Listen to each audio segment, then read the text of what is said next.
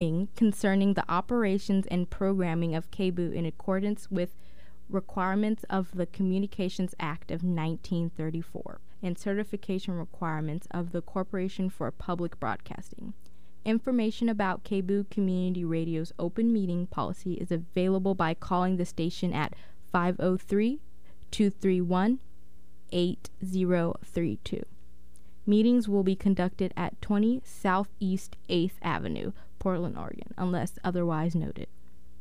The Program Advisory Committee meets the second Tuesday of each month at 6 p.m. Please call 503-231-8032 to verify if a meeting is being held. I'm out to sing songs that'll prove to you that this is your world, and that if it's hit you pretty hard and knocked you down, for a dozen loops, no matter how hard it's run you down and rolled over you, no matter what color, what size you are, how you're built, I am out to sing the songs that'll make you take pride in yourself. I'm Lori Sonnenfeld. And I'm Don Jacobson. Together we bring you Moving On, Fridays from 12 noon to 1:30. We feature both traditional and contemporary folk music. We love to present live in-studio concerts from local and national musicians. Tune in and you'll hear music that is socially progressive, moving, and heartfelt. Music heard only on the left-hand edge of the dial and only on KBOO. Every Friday, noon to 1:30. We who believe in freedom cannot rest. And that is coming up in just an hour, because it is now 11:01 a.m. Coming up, we'll hear a Radio Geekly. And it is again time for me to, in accordance with my honor, privilege, pleasure, and contractual obligations, to remind you that KBOO programming is made possible by KBOO listener members, that's you, and support from Portland Underground Graduate School, a local independent learning community offering courses and workshops for continuing lifelong learning. Scholarships and other tuition opportunities available. Course options and more information online at pdx.com. And now, as promised, this is a Radio Geekly.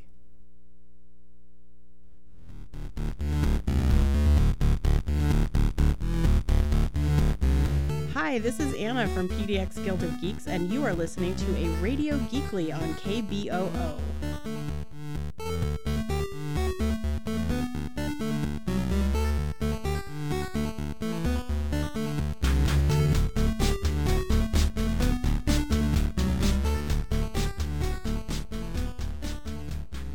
Hey folks, thanks so much for tuning in to another exciting episode of A Radio Geekly.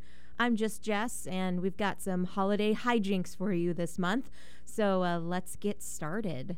As most of you know, we lost a few legends here in the geek world, starting earlier this year with Isao Takahata, who was one of the animators in the Studio Ghibli franchise. He passed away back in April. Then SpongeBob creator Steven Hellenberg passed away at the end of November. And also in November, comic books writer Mr. Stan Lee. Now, for those of you who know about Stan Lee, he is most well known for the creation of a lot of the characters in the Marvel universe. So this segment by OpenMike Music pays homage to Mr. Stan Lee, as well as some of his favorite characters from the Marvel franchise. So take a listen to that, and we will be back. As far as I'm concerned, security ought to be beefed. Good morning, Dr. Prensler. Security ought to be beefed up a lot more. In a place like this, you can't... Welcome back to the Baxter, Dr. Richards. I've got the usual for you. Good to have you back, sir. Thanks, Billy. Invitation, sir. I should be on that list. Name? Stan Lee. Yeah, nice try, buddy. No, nice try. Really, I'm Stan Lee. You know, I guess one person can make a difference. Enough said. This is OpenMike Music for Radio Geekly. This edition is we're going to pay tribute to an amazing, fantastic, spectacular personality, writer, an influential human being, Stan Lee. Where do we begin talking about a man who created universes, a man that created beings, an amazing man who had a vision that was purely imagination, and how he took his imagination and created what we experience so much today in cinema and comic books and television. I'm talking about Marvel. Let's start with the beginning of one Stanley Martin Lieber. Yes, that was Stanley's alias, and I apologize, but we all know that he was a great man and he was a superhero and all the amazing things and fantastic things that he did. But yes, Stanley Martin Lieber was, like myself, a New York City native. At the age of 19 years old, he acquired a job as an intern editor. And that allowed him to use his imagination and use all of his creativity and create these characters that we, myself included, love so much, because my introduction to comic books was purely through Stan Lee's influence and how much he influenced my life and how I looked at different parts of my life and life around me. And one of the main characters that I instantly grasped hold to and I related to was Spider-Man. And Stan Lee's his input and the way he built his characters, mostly his characters were built around real life situations, real life behaviors and problems and things that teenagers like he understood, and he transferred that into each and every one of his characters. And pretty much with Spider-Man, I related to the whole Peter Parker plight of losing someone at a young age and having that taken away from you and being able to deal with other aspects of your life and growing up and being able to become, going through teenage problems and becoming that teenager. So I could totally relate to all the things that Peter Parker was going through in Spider-Man. But the thing that I enjoyed most about Stan Lee was Stan Lee had a vision. He had a goal. His imagination just continued on. And I picked Spider-Man in particular because it seemed to me Spider-Man was actually one of Stan Lee's, probably his most favorite character. And in the early years of Stan Lee, you can see the first animated series appeared on television in the Electric Company in 1974, and they cleverly named that episode the Spidey series, the Super Stories of Spider-Man. And it was made for TV, and it was a mini part series that they showed, particularly on Electric Company, and the Spider-Man was completely silent. So you got like the cartoonish or the comic bookish bubble words that would appear on the screen, and that was a way of not only introducing Spider-Man as a physical character on television, but also gave children that opportunity to continue to learn and read and see the bubbles that appeared over the character's head. So I also thought that was very interesting. As a kid, I was very excited about that and enjoyed that a lot. And then once again, Stan Lee didn't stop there. He started a Spider-Man 3-part series, The Amazing Spider-Man, that went from 1977 to 1981. Now, with that was actually the full character of Spider-Man, and you can see the physicality of the transformation from comic book to the actual screen, and the influence that Stan Lee had on that project and in that character itself.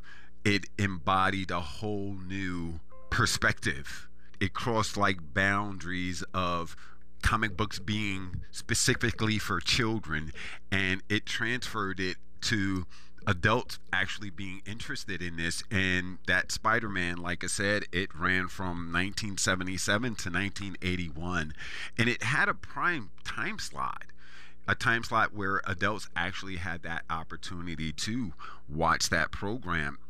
Then Marvel and Stan Lee went back to the animation series. They did the animated version of Spider-Man in 1979, and they did the animated version of Spider-Woman. They wanted to expand on how they viewed the whole Spider-Man series and incorporated a female version of Spider-Man, and that was the beginning of a long series of different projects that included one of the most noticeable Marvel characters at that time, which was Spider-Man. Spider-Woman appeared on television in an animated version in 1979. Then there was an animated series, Spider-Man, in 1981. And then once they got done with all the animated stuff, or they wanted to move from the animated stuff onto the big screen, that's when 2002, the movie with Tobey Maguire appeared on our screens, and we actually got that full-size version of My Amazing Spider-Man, as I always say. But anyway, there's so many other things that Stan Lee was involved in during the late 70s as well. Forgot to mention the Incredible Hulk series that ran a few years on television, starring Bill Bixby, and also co-starred Lou Ferrigno. At the time, Lou Ferrigno was a runner-up to Arnold Schwarzenegger. That's a whole different story, but through the Incredible Hulk, the television series, it was quite successful amongst middle-aged adults and teenagers, and it kind of once again put that prime time superhero slot to work. As a teenager, I clearly can remember the slogan, "You don't like me when I'm angry, don't make me angry," you know. But yeah, Stan Lee did a great deal for Marvel and cinema and comic books. If you ever was a follower of the Marvel series, any of the cinema or movies, you can always catch that little glimpse of that cameo of Stan Lee, and that was a part of his swagger. That was a part of his character, his personality, and it was a reflection of him and all of his characters and all this quirkiness and this. He was a great creative writer and editor, and he will be sorely missed. There is not enough that can be said about Stan Lee, but I will say Excelsior. With great power comes great responsibility, and that's just coming to you from your neighborhood Spider-Man. Thank you, Stan Lee.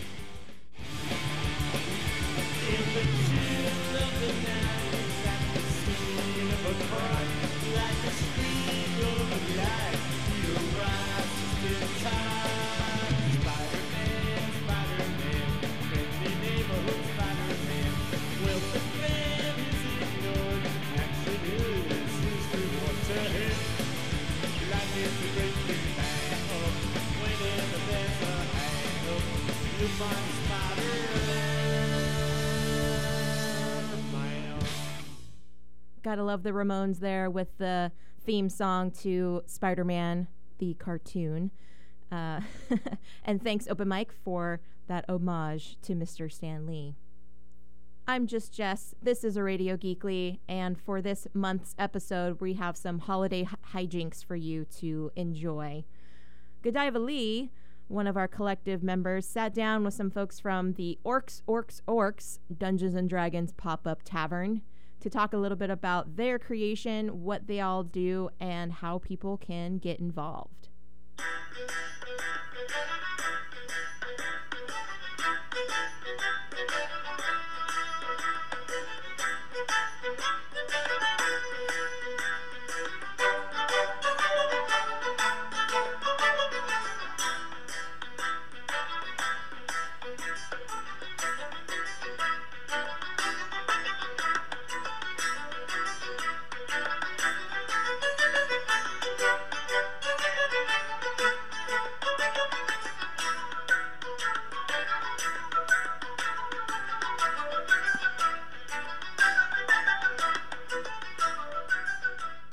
My name's Anthony Cafiero. I am the tavern master organizer of Orcs Pop-Up Tavern in Portland, Oregon.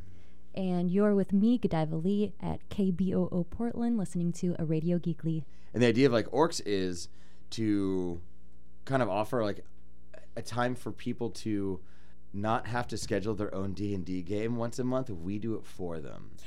Oh, what's it entail? And a lot of people email me, hey, what do I get? I'm like, well, what you get is dinner, dessert, and D&D. And that alone sells this little concept that we came up with like a year and a half ago. We originally started with us just wanting to do Alejandro de la Pera, bartender at Teardrop, who, thank you very much. Yay, Alejandro, we love you. He had done a cool interview with a drink magazine and mentioned how much he loves D&D. And I was at Function. It's an event space on 23rd Street. I saw it and I texted him. I was like, hey, Alejandro, that's right, you play D&D. Can we do a D&D, like a guild, only service industry, bartenders, servers, chefs, and cooks? And it's like, I'm all about that. I'm like, I have a space to do it in. Like, let's just do this. And the first 3 were like that. But the idea was we're going to have a pop-up tavern, like very Game of Thrones style, very Green Dragon or the Prancing Pony, right? Like, let's like tavern it as hard as possible. And then you can also play D&D. And that's where it started. Of course, a beautiful thing happened. A lot of people wanted to bring their friends, or their SOs, or their whatevers. And so it started out smaller? How many people did you invite? We were doing like 25, and it was too much for that little space.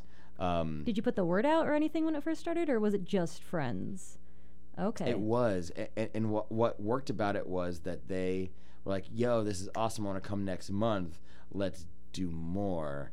And then I'm like, space is too small. Yeah. It's almost like too small now, I feel like, because tickets get sold out within like a week before the event. Sometimes not. We've experimented with doing 2 events a month or just 1.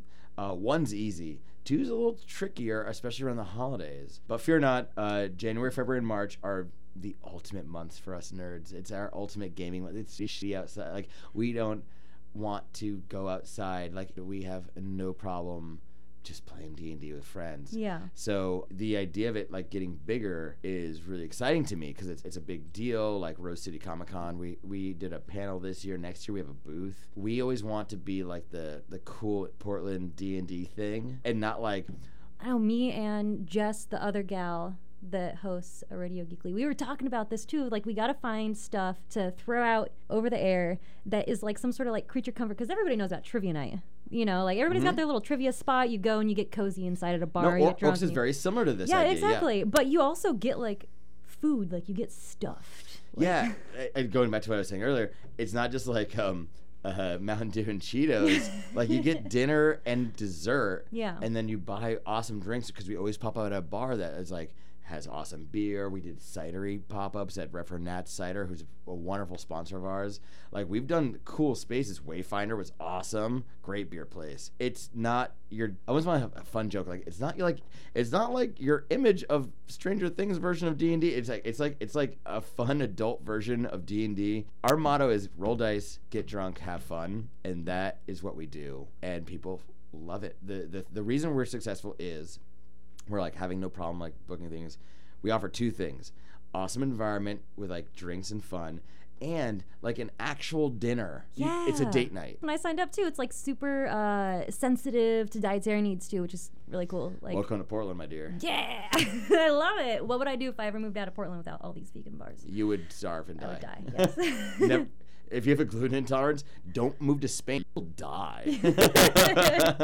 Forewarning for all the listeners out there. I had someone, oh, by the way, Godiva, I had someone hit me from Colorado, outside of Boulder. It's like, I want to do this. Do you guys franchise? And it's an idea that we've had. TM. Don't steal my idea. Yeah. And like that is something that we're like kind of playing the idea with. Luckily, and this is the other thing I want to add to like the whole like this is why it works rules. Our staff of DMs, we've got at least 13 of them. Some play, some don't. Some are part of the conversation on Slack. Some aren't. We've got a lawyer. Oh. We've got web designers. We've got Airbnb employees. Like we have the best nerd mix you could ever hope for. Doing this as their side hustle fun project, whereas I'm doing it as my side hustle. Like this is actually gives me a ton. I can't be more proud of like my group of workers and my friend group. Everything has changed once we started playing D&D professionally. There's air quotes here, but it's not professionally. It's more like as an entertainment thing. I know that there's a lot of, Twitch players and you can watch people play D&D. I love it. I get it. I'm an Acquisitions Incorporated person. Lucky enough to meet Chris Perkins when he came to Level Eater. Chris Frank from the Decemberans hosted it at Halfling Studios in Northwest Portland. Keith Baker's now like our homie, which is great. He made the Illimat game for the Decemberists as an avid game creator and made Eberron. Thank you, Keith Baker. But it was cool to see like how wide the D&D community can be in Portland, and that's why we want to be like the go-to D&D group. So they rotate regularly? It depends on who's available. It's a very side hustle. It's all side hustles for us. Like I'm a professional pastry chef. Like everyone has their own job, but they all want to play D&D. The fun part is when they like start chatting on Slack about like what their idea is, and there's a mini exchange, and they get really nerdy about it, and I get to like kind of oversee it for my position and like add something to it. And then the other part of my job is printing for them. I get to know a little snippet about everyone's adventure. They're like, hey, Anthony, can you print this map? Also, here's like a few handouts of like caricatures. Like I'm going to show this to my table so I can like look at what they're going to do. I don't play in an Orcs event. I don't DM them. I MC and I organize them, which is interesting for me. So I'm like removed from their adventure. And man, Godiva, I can't tell you how hard it is to just talk to anyone of my buddies. I'll poke in on the table and be like, oh, I just want to check in. How you guys doing? All the players are like super looking at they're engrossed with the game. Like Jake's like, oh man, we're doing awesome. I'm about to kill this mofo. Also, can I get like another beer? I'm like, I got you, brother. So like I kind of like cocktail it. Like, yeah. It's like a front of house manager in like the best way. Like I just touch the tables. Yeah. And make sure everything's good. No, I could tell you were super interested the other night when I went, and you're just like, oh, what's going on? I'm like, I'm too busy fighting a killer. Give me a minute. And that's what I do. Yeah. Oh one of my favorite things to do when Max, Hobbs, or Angelo are DMing, I'll roll up right next to them, and they will be like, they'll say something insanely silly, especially Max will just like throw something out, and I'll look at him, and I'll look at the players, and they look at me, I'm like, have fun with that. I'm gonna go. Max and Angela are super, super good at describing everything you do in D&D, and that's what 5th edition D&D, thank you Wizard of the Coast, thank you Greg Tito, thank you Chris Perkins, that is what they do as DMs, and I think it's wonderful. It does extend the game. It does make it longest. Like Angela always has the longest game, but no one hates that. Like they like it. Describing every like arrow bolt and like sword slash really adds to like the role playing element of the game, and that's why Orcs is important, because we're doing 5th edition D&D, which is a bunch of role playing that lets a lot of people out of their shell and allows a lot of people from all walks of life, all styles, all genders, all the stuff, be in a little play for the night. And that's what we offer at Orcs. Like that, our staff is not hardcore rules luring D&D. It's extremely loose and fun. And I've had a bunch of like very intense D&D players, we play by the rules, we're not messing around, be so first of all, they were not super psyched for the first 20 minutes, I could tell, because it was too loose. By the 4th hour, when they're like leaving after they had a full meal and dessert and like had a few couple beers, they were so happy that they just got like they could flaunt it, they could just be themselves, and that's kind of what Orcs does. I mean, we have 1 to 2 events a month, and we have people there's not a campaign, it's always one-shots, because we want to theme every month around, for instance, November was Harvester of Sorrows. Not Thanksgiving, just harvest time, right? Yeah. The October, like the October one was not really a Halloween thing. Like, we kind of play around with it. Questivus, which is coming up, the adventure for the rest of us, is our holiday one. Like, we kind of keep it open. I'm talking to Keith Baker about doing Orcs Go on Vacation to Eberron. That's going to be our January one, because we always want to do a vacation one in January and make like the food like very vacation centric. We try to make the theme so fun that people want to come back for another one. It's not like more D&D next month. Okay, no, it's like super new D&D next month. Yeah, I really appreciate it too, because I'm super new in D&D, and I've sat with other people that were really new, and then I've also sat with people who, I think last night's team, there was a couple that's been doing it for like 30 years. Jenny and Ryerson, yeah. Yeah, and the mood is so relaxed that nobody is ever like upset. I'm still learning like which dice are which and everything, and like everybody's super like, we were even fighting each other. Our characters were battling against each other, and I would pause and I'd be like, what does this mean real quick, dude? And she's like, oh no, yeah, this is this and this is that, and then I stab you, and I'm like, okay, thank you for the help. That's a great thing for me to bring up too. We are all about, you're a new player. Yeah. We're 50% new players every time we do this. Yeah. I have a little spreadsheet that shows me who's played before and who hasn't. It's always at least 50% new players.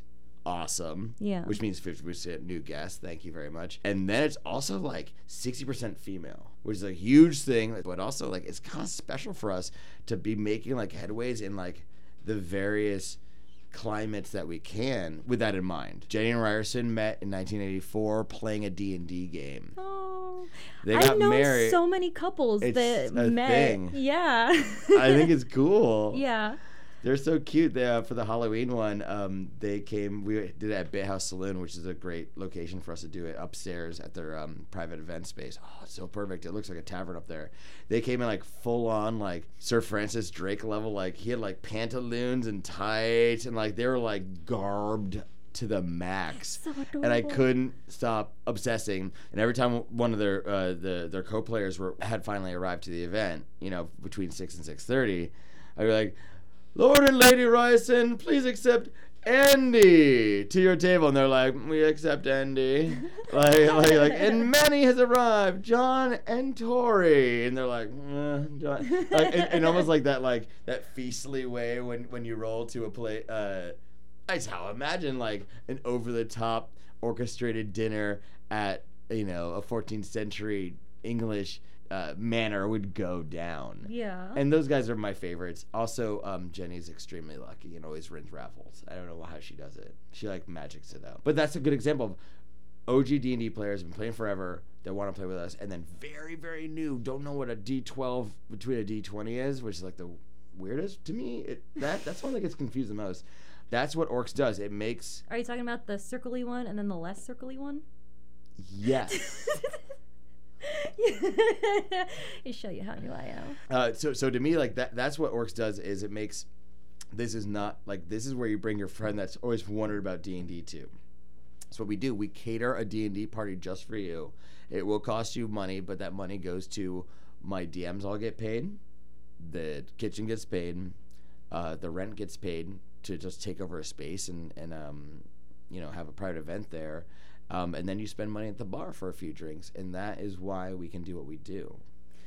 I appreciate it too, just because trying to get a group of nerds all together in one room once a week or once every 2 weeks, I'm calling out my entire D&D group right now, is very difficult. It's very difficult. Everybody's busy. Everybody's a grown-up. I get it. But if I can just pay $45. Then you're invested, aren't you? Yes, I am a little bit. I mean, so Chef Law is also one of our DMs. Law Johnson at Game Nights runs D&D memes on Facebook, and there's about 1,000 awesome memes about like oh, I'm trying to get my D&D group together. 15 years later, like, sorry. Like, it's just never, like, and it's the hardest thing to do. And then there's like a dependable spot where you know you can always go the first Monday. Yes, and you know what you're getting. And you're not like, oh, man, who's going to buy the pizza this time? Which is totally cool. Like, we've often rocked that. We do that stuff all the time. I love that people know that they're getting an experience. That's our Facebook handle. We're Orcs on Instagram, Orcs on Twitter. Like, we are a dinner pop-up. You could not even care about D&D and still like have like a really fun like rustic meal with us for a low number, including dessert from the company I work for, Little Bean, chickpea-based ice cream that's opening up in the Pearl in the new year. That's one thing. But we offer this extra, like, you get 4 hours of D&D. You have an evening of D&D. And it's not just like bar food either. This is like, this is also your job as well, is to like actually cook. Me and Law talk about it. I've cooked I cooked 5 of them now. Law does a lot of them. And any restaurant or bar, Wayfinder, The Nerd Out.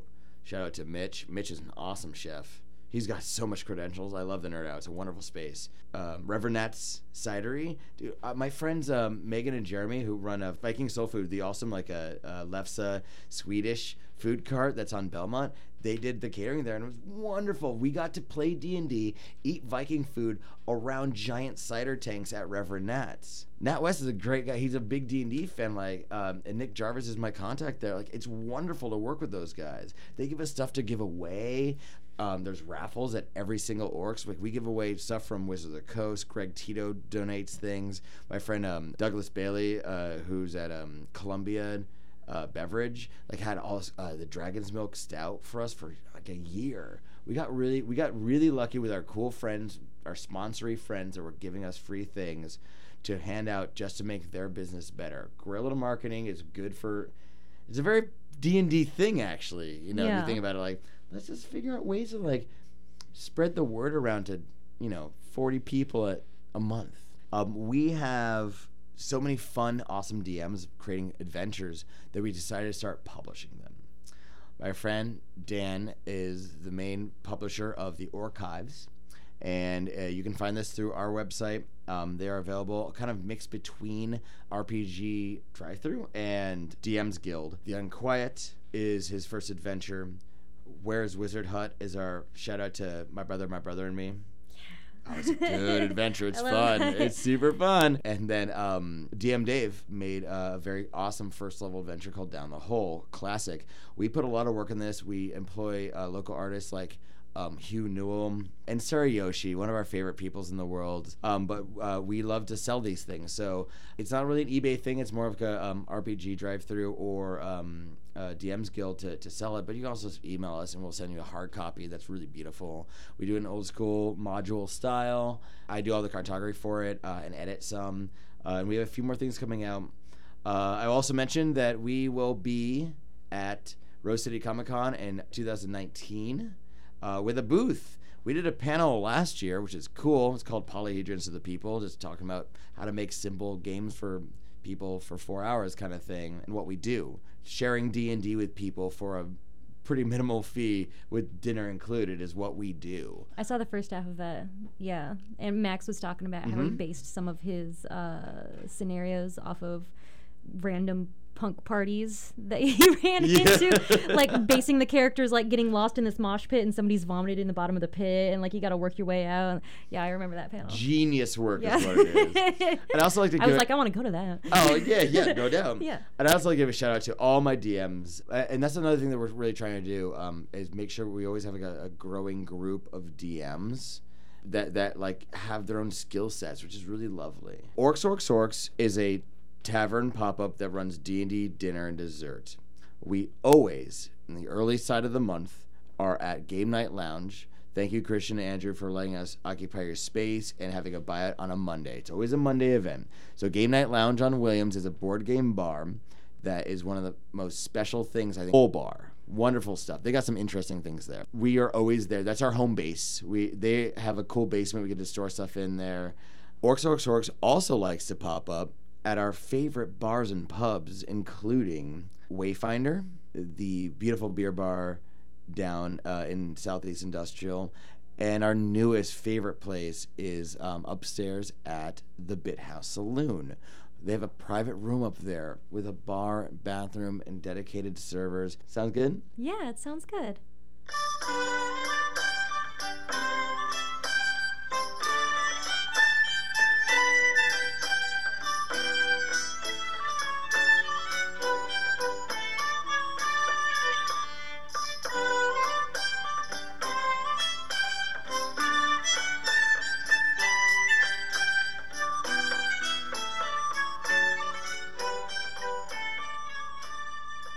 Thanks, Godiva. Hope for those D&D players, they can find some inspiration to maybe check out one of these pop-ups in the future.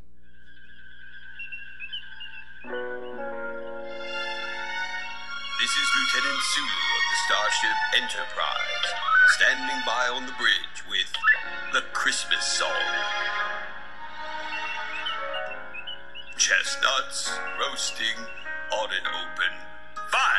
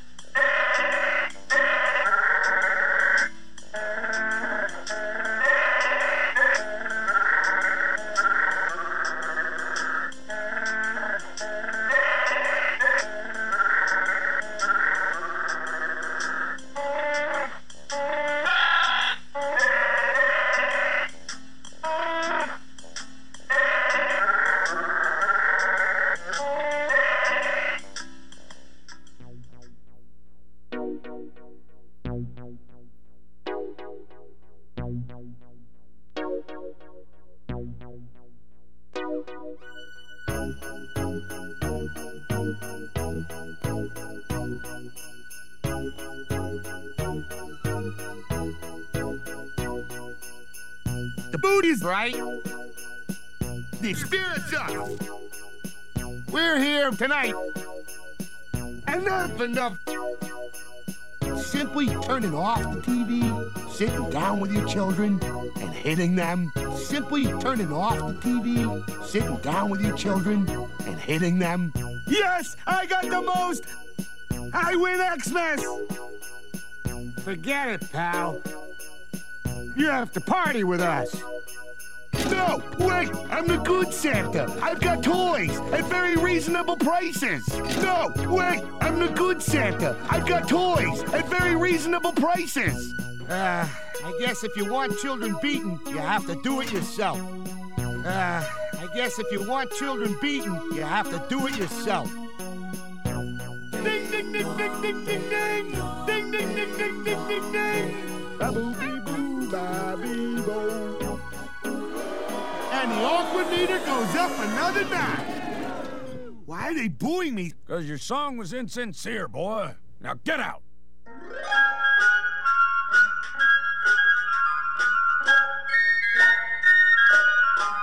Oh, the weather outside is frightful, but the fire is so delightful. And since we've no place to go, make it so, make it so, make it so. Man, it doesn't show signs of stopping. And I brought me some tea Earl Grey hot. The lights turned way down below. Make it so, make it so, make it so. When we finally kiss, good night. How I hate going out in the storm. But if you... Really? Shut up, Wesley. All the way home, I'll be warm. Oh, the fire is slowly dying. And my dear... We're still goodbye, then. But as long as you love me so, make it so. Make it so. Make it so.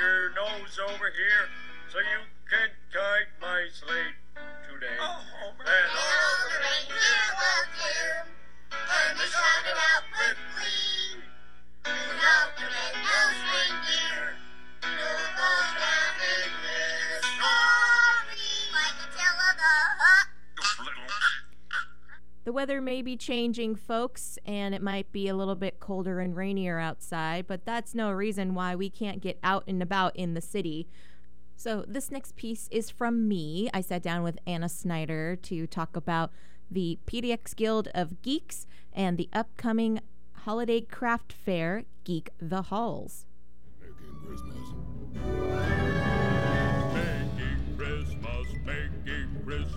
is so fine. It's ours this time, and won't the children be surprised? It's ours this time. Making Christmas, making Christmas, making Christmas. Time to give them something fun they'll talk about for years to come. Let's have a cheer from everyone who's going to party. Making Christmas, making Christmas.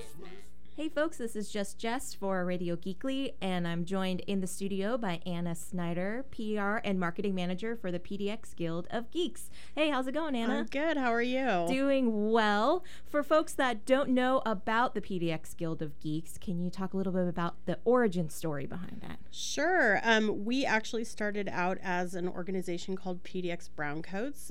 We were a fan group for Firefly and Serenity. For 10 years, we ran the Can't Stop the Serenity screenings to raise money for Equality Now. We would show Serenity on the big screen and invite people to come and watch it and have fun. And that, like I said, we did that for 10 years, and then we decided to move on from that. And then within the last year, we kind of took a look at our interests and the interests of the people that we were inviting to events and the people who were coming to events, and realized that all of our interests were much larger than just Firefly and Serenity, that we were all into a lot of different things. Our board member alone is Dungeons and Dragons, costuming, historical costuming, bicycles, just a whole wealth of geeky endeavors. And so we wanted to change the organization to reflect that broad range of interests, and that's how we became PDX Guild of Geeks. Very cool. And you said you were raising funds for Equality Now. Mm-hmm. What is that organization? Equality Now is actually a global organization. They have an office in New York, an office in London, and an office in Tehran, and they use grassroots campaigns to improve the lives of women and girls around the world. So their focus is on political representation, education, safety, that sort of thing. So we were donating money every year to that. So the PDX Browncoats is now the PDX Guild of Geeks. Yes. And is your organization, you said you do a lot of support for other organizations like charity work. Mm-hmm. Are you, is the PDX Guild also like a charity organization? Yeah, we're actually a 501c3 nonprofit. We incorporated in 2008. It was a big deal. And so every year we pick an issue, I guess, to focus on. This year it's been LGBTQIA, how we can support them. We were at Pride, Q Center, we're doing that. And so we are a nonprofit who does fundraising for other nonprofits, I guess is how it works out. That's amazing. I think that's so important too, that local organizations can support other organizations that might need, an extra voice. Yeah, exactly. And that's how we look at it. It's an opportunity for us to support organizations doing good work and give, and we do good work in exchange. So it works out for everyone. Yeah. And so with this new change and the new name, is there still a lot of work being done for organizations like Equality Now? Yeah, we actually every event that we appear at, so we are at Rose City Comic Con every year, we're at Emerald City Comic Con every year. We raise money for an organization. We pick an organization that we want to donate money to. And then on top of that, we tend to do events throughout the year that are fundraisers. And we actually have one coming up in February that I can tell you a little more about. But the the Geek the Halls is actually the only fundraiser we do for ourselves. Awesome. So let's talk about the Geek the Halls event. Okay. Yeah, I kind of just ran into that. Yeah. So Geek the Halls, this is our 9th year. It is a geeky holiday craft bazaar, and we invite local artists, Pacific Northwest artists. Sometimes we have people come down from Seattle to sell their wares and really represent their artistry and their creativity and help connect them to people who are shopping for holiday gifts. Wonderful. How many vendors do you have at these events? This year I think we're hovering around 85, 86. So we started very small at Trillium Charter School, and then we moved to the Jupiter actually for a couple years, and now we're at the Lloyd Center Doubletree in the exhibit hall. And that has given us the ability to really invite and pack in as many vendors as we can. And we just have such a great relationship with so many of them. And we love seeing the returning faces and getting new people in there. And it's just, and really it's dangerous for us too, because we love to shop in there. It is so amazing. The people are so talented that we have, and it's exciting to see what they're bringing every year. That's great. What are some of the vendors that you're looking forward to? Every year there's a knit punk, and the woman who runs knit punk, she's amazing. She's like spiked mohawk and just amazing, and she has these beautiful scarves that are so warm and just cuddly. And then there's Nerdwood. He has these great pieces that he makes out of wood. One of them is he has a bottle opener with a cap catcher, and you can get like Darth Vader on it and like the Death Star and just all sorts of really cool wood pieces that he makes by hand. There's a woman, and her name has escaped me, but she has these really inappropriate greeting cards that she makes, and I love those. Every time I go by, I am intrigued by how cursey they are, but they're just is so talented, and I feel privileged to be able to give them a showcase every year. It's really an amazing event that I am incredibly proud of. Awesome. What are the dates for the event? It is December 15th and 16th. That's a Saturday and Sunday from 10 a.m. to 4 p.m. each day. And is there a ticket price? It's free to the public. Awesome. Yeah. Very cool. And so when folks go, is there like, I always think about like with conventions, there's like that vendor's hall. Does it kind of have that feel to it? Yeah, a little bit. Yeah, you walk into the exhibit hall at the Doubletree, and it's just all vendors all the time, like just from wall to wall vendors. So yeah, and we have it broken up in aisles, so you could just wander through. I know a lot of people who come in, that's what they do. It's the con shop, like you walk through and see what you want, and then you go back and actually spend your money. And so it's really set up that way. Okay. And for folks that want to find out more information about the event, where can they go? We do have an event on Facebook, and we also do have a website. It's pdxguildofgeeks.com. There is information at both those places. And our Facebook page is PDX Guild of Geeks. Okay. Very cool. And you said that you also have some upcoming events for 2019. Yes. What are some things that people can look forward to? On February 23rd of 2019, I'm so excited about this. We're doing an event called Queer Quest, a gaming adventure to benefit Q Center. So we are running D&D campaigns essentially on Saturday evening. We're bringing in a dungeon master who has a podcast called God's Fall. His name is Aram Vardian. We're flying him in from Chicago. He has a VIP table that he's running a game for in the world that he created. And then we will have other tables going on for, if you just want to sit down and do a one-shot, then you have that opportunity too. And we'll also have some more casual gaming happening. But all that money is going to support Q Center. And it's super exciting. We have some great sponsorships coming through. We have a cheese sponsor. Cabot Creamery Co-op in Vermont is actually sending us a bunch of cheese. I don't know why they contacted us, but I'm like, I'm all on board. Yes. Cheese.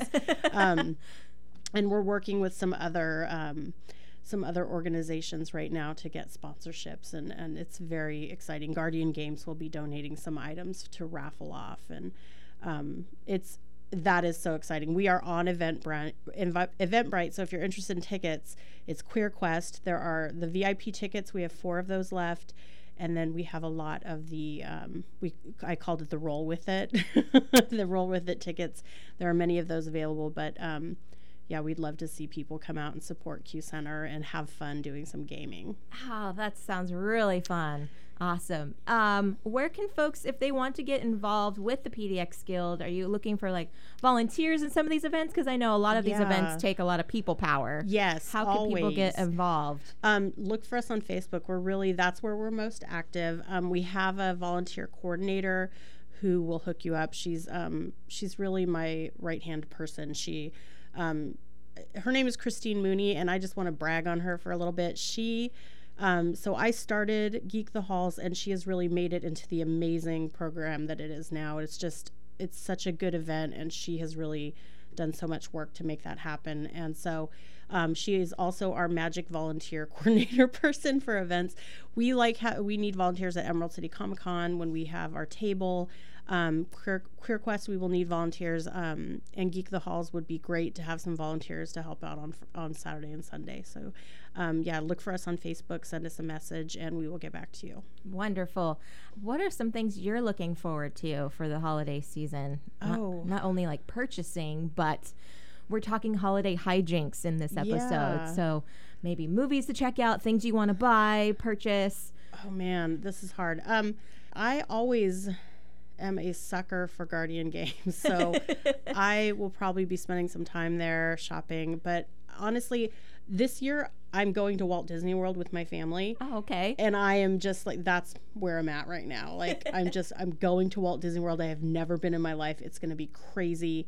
We're doing a virtual reality Star Wars game, and I'm on it. Like, nice. That's what I'm doing. So Hijinks, that's my Hijinks. Awesome. Wow. Man, yeah, I'm actually going to go to Disneyland Park. Nice. So, and I'm originally from California, so it's like, but there's so much change that's going on. Yeah. And now Star Wars is incorporated in the Disney franchise. And so, yeah, I'm definitely going to be doing something along the lines in Star Wars in that realm. That's so cool. Yeah. I also enjoy, for the holidays, I like giving white elephant gifts, nerdy gifts in that way. And I know Guardian, after the Black Friday sale, they had a lot of things that were just, hey, do you need stocking stuffer ideas? Awesome. I'm gonna go. I probably will just go wander around and like, oh, I need this book. I totally need it. So that's my place. Like, if I'm feeling like I need to splurge a little, that's where I go. Right. Yeah. Very cool. Well, Anna, thank you again for coming. Once again, what is the dates and times for the Geek the Halls? December 15th and 16th, 10 a.m. to 4 p.m. both days. And where can folks find out more info about the Guild and about all upcoming events? On Facebook.com/PDX Guild of Geeks. Wonderful. Thanks, Anna. Thank you. I'm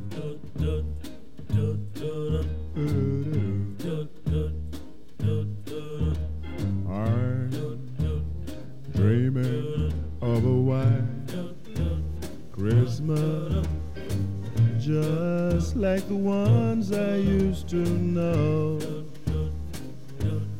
where those treetops listen and children listen to hear sleigh bells in the snow.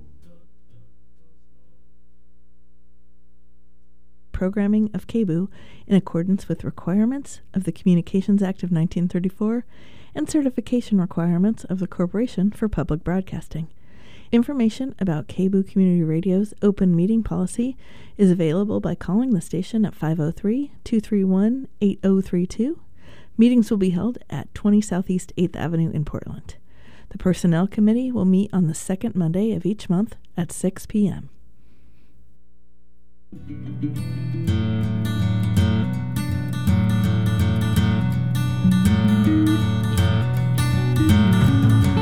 Another politician sitting far away.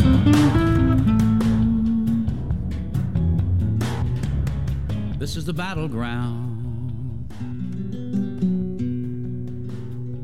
Hi, I'm Jeff Rosenberg. Tune in to the Song Circle every Friday afternoon at 1:30 p.m.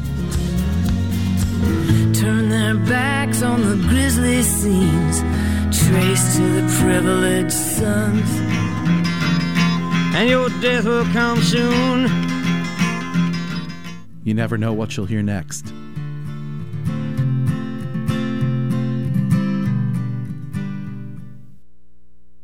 You're listening to KBOO Portland, 90.7 FM, Hood River and the Gorge at 91.9 FM, Philomath and Corvallis at 104.3 FM, and streaming on the web at kboo.fm. I hate a song that makes you think that you're not any good. I hate a song that makes you think you're just born to lose, bound to lose, no good to nobody, no good for nothing. Because you're either too old or too young or too fat or too thin or too ugly or too this or too that. Songs that run you down or songs that poke fun at you on account of your bad luck or your hard traveling. I am out to fight those kind of songs to my very last breath of air and my last drop of blood. I'm out to sing songs that will prove to you that this is your world and that if it's hit you pretty hard and knocked you down, for a dozen loops, no matter how hard it's run you down and rolled over you, no matter what color, what size you are, how you're built, I am out to sing the songs that'll make you take pride in yourself.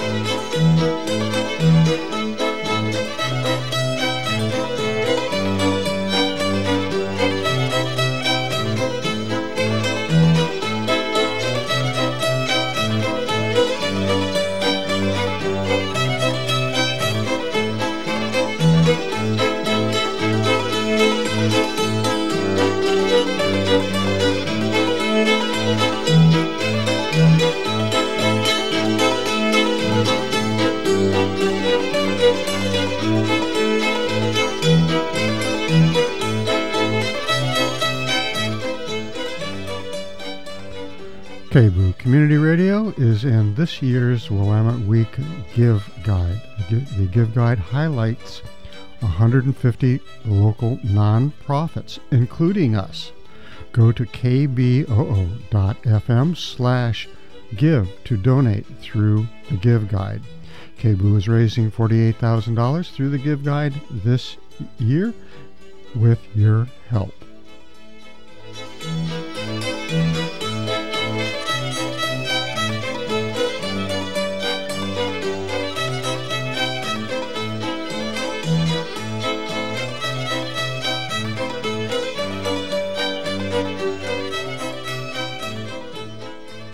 I'm Don Jacobson, the program Moving On, and I'm here most Fridays, 12 noon to 1:30.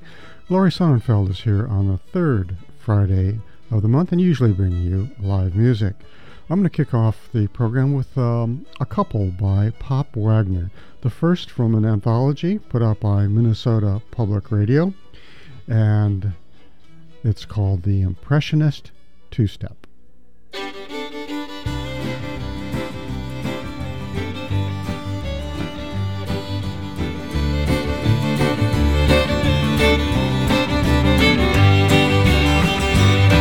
Monet and Manet were strolling down the LEC, picking out pastels and other kinds of paint.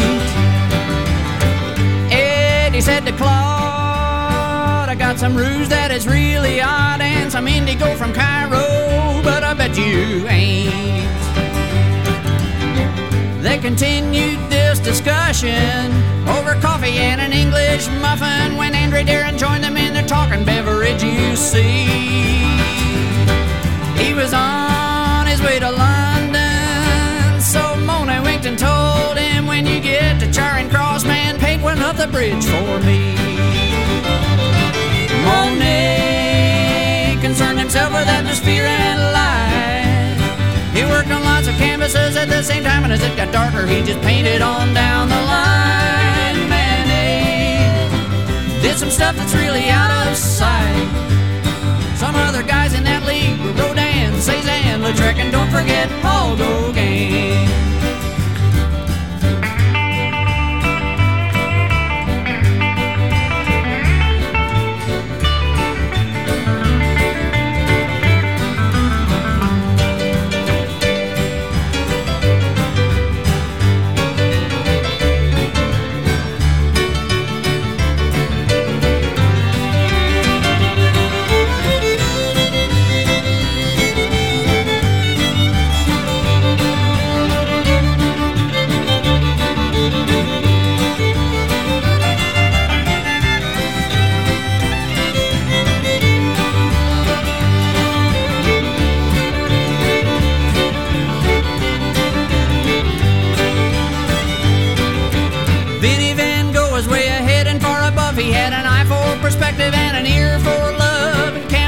Sorrow was older than the rest of the bunch. He was doping out a brand new style. He was missing the point, so every once in a while he'd go on up to Montmartre and talk it over with the others over lunch. Manger, tout de suite. Monet concerned himself with atmosphere and light. He worked on lots of canvases at the same time, and as it got darker, he just painted on down the line. Did some stuff that's really out of sight. Some other guys in that league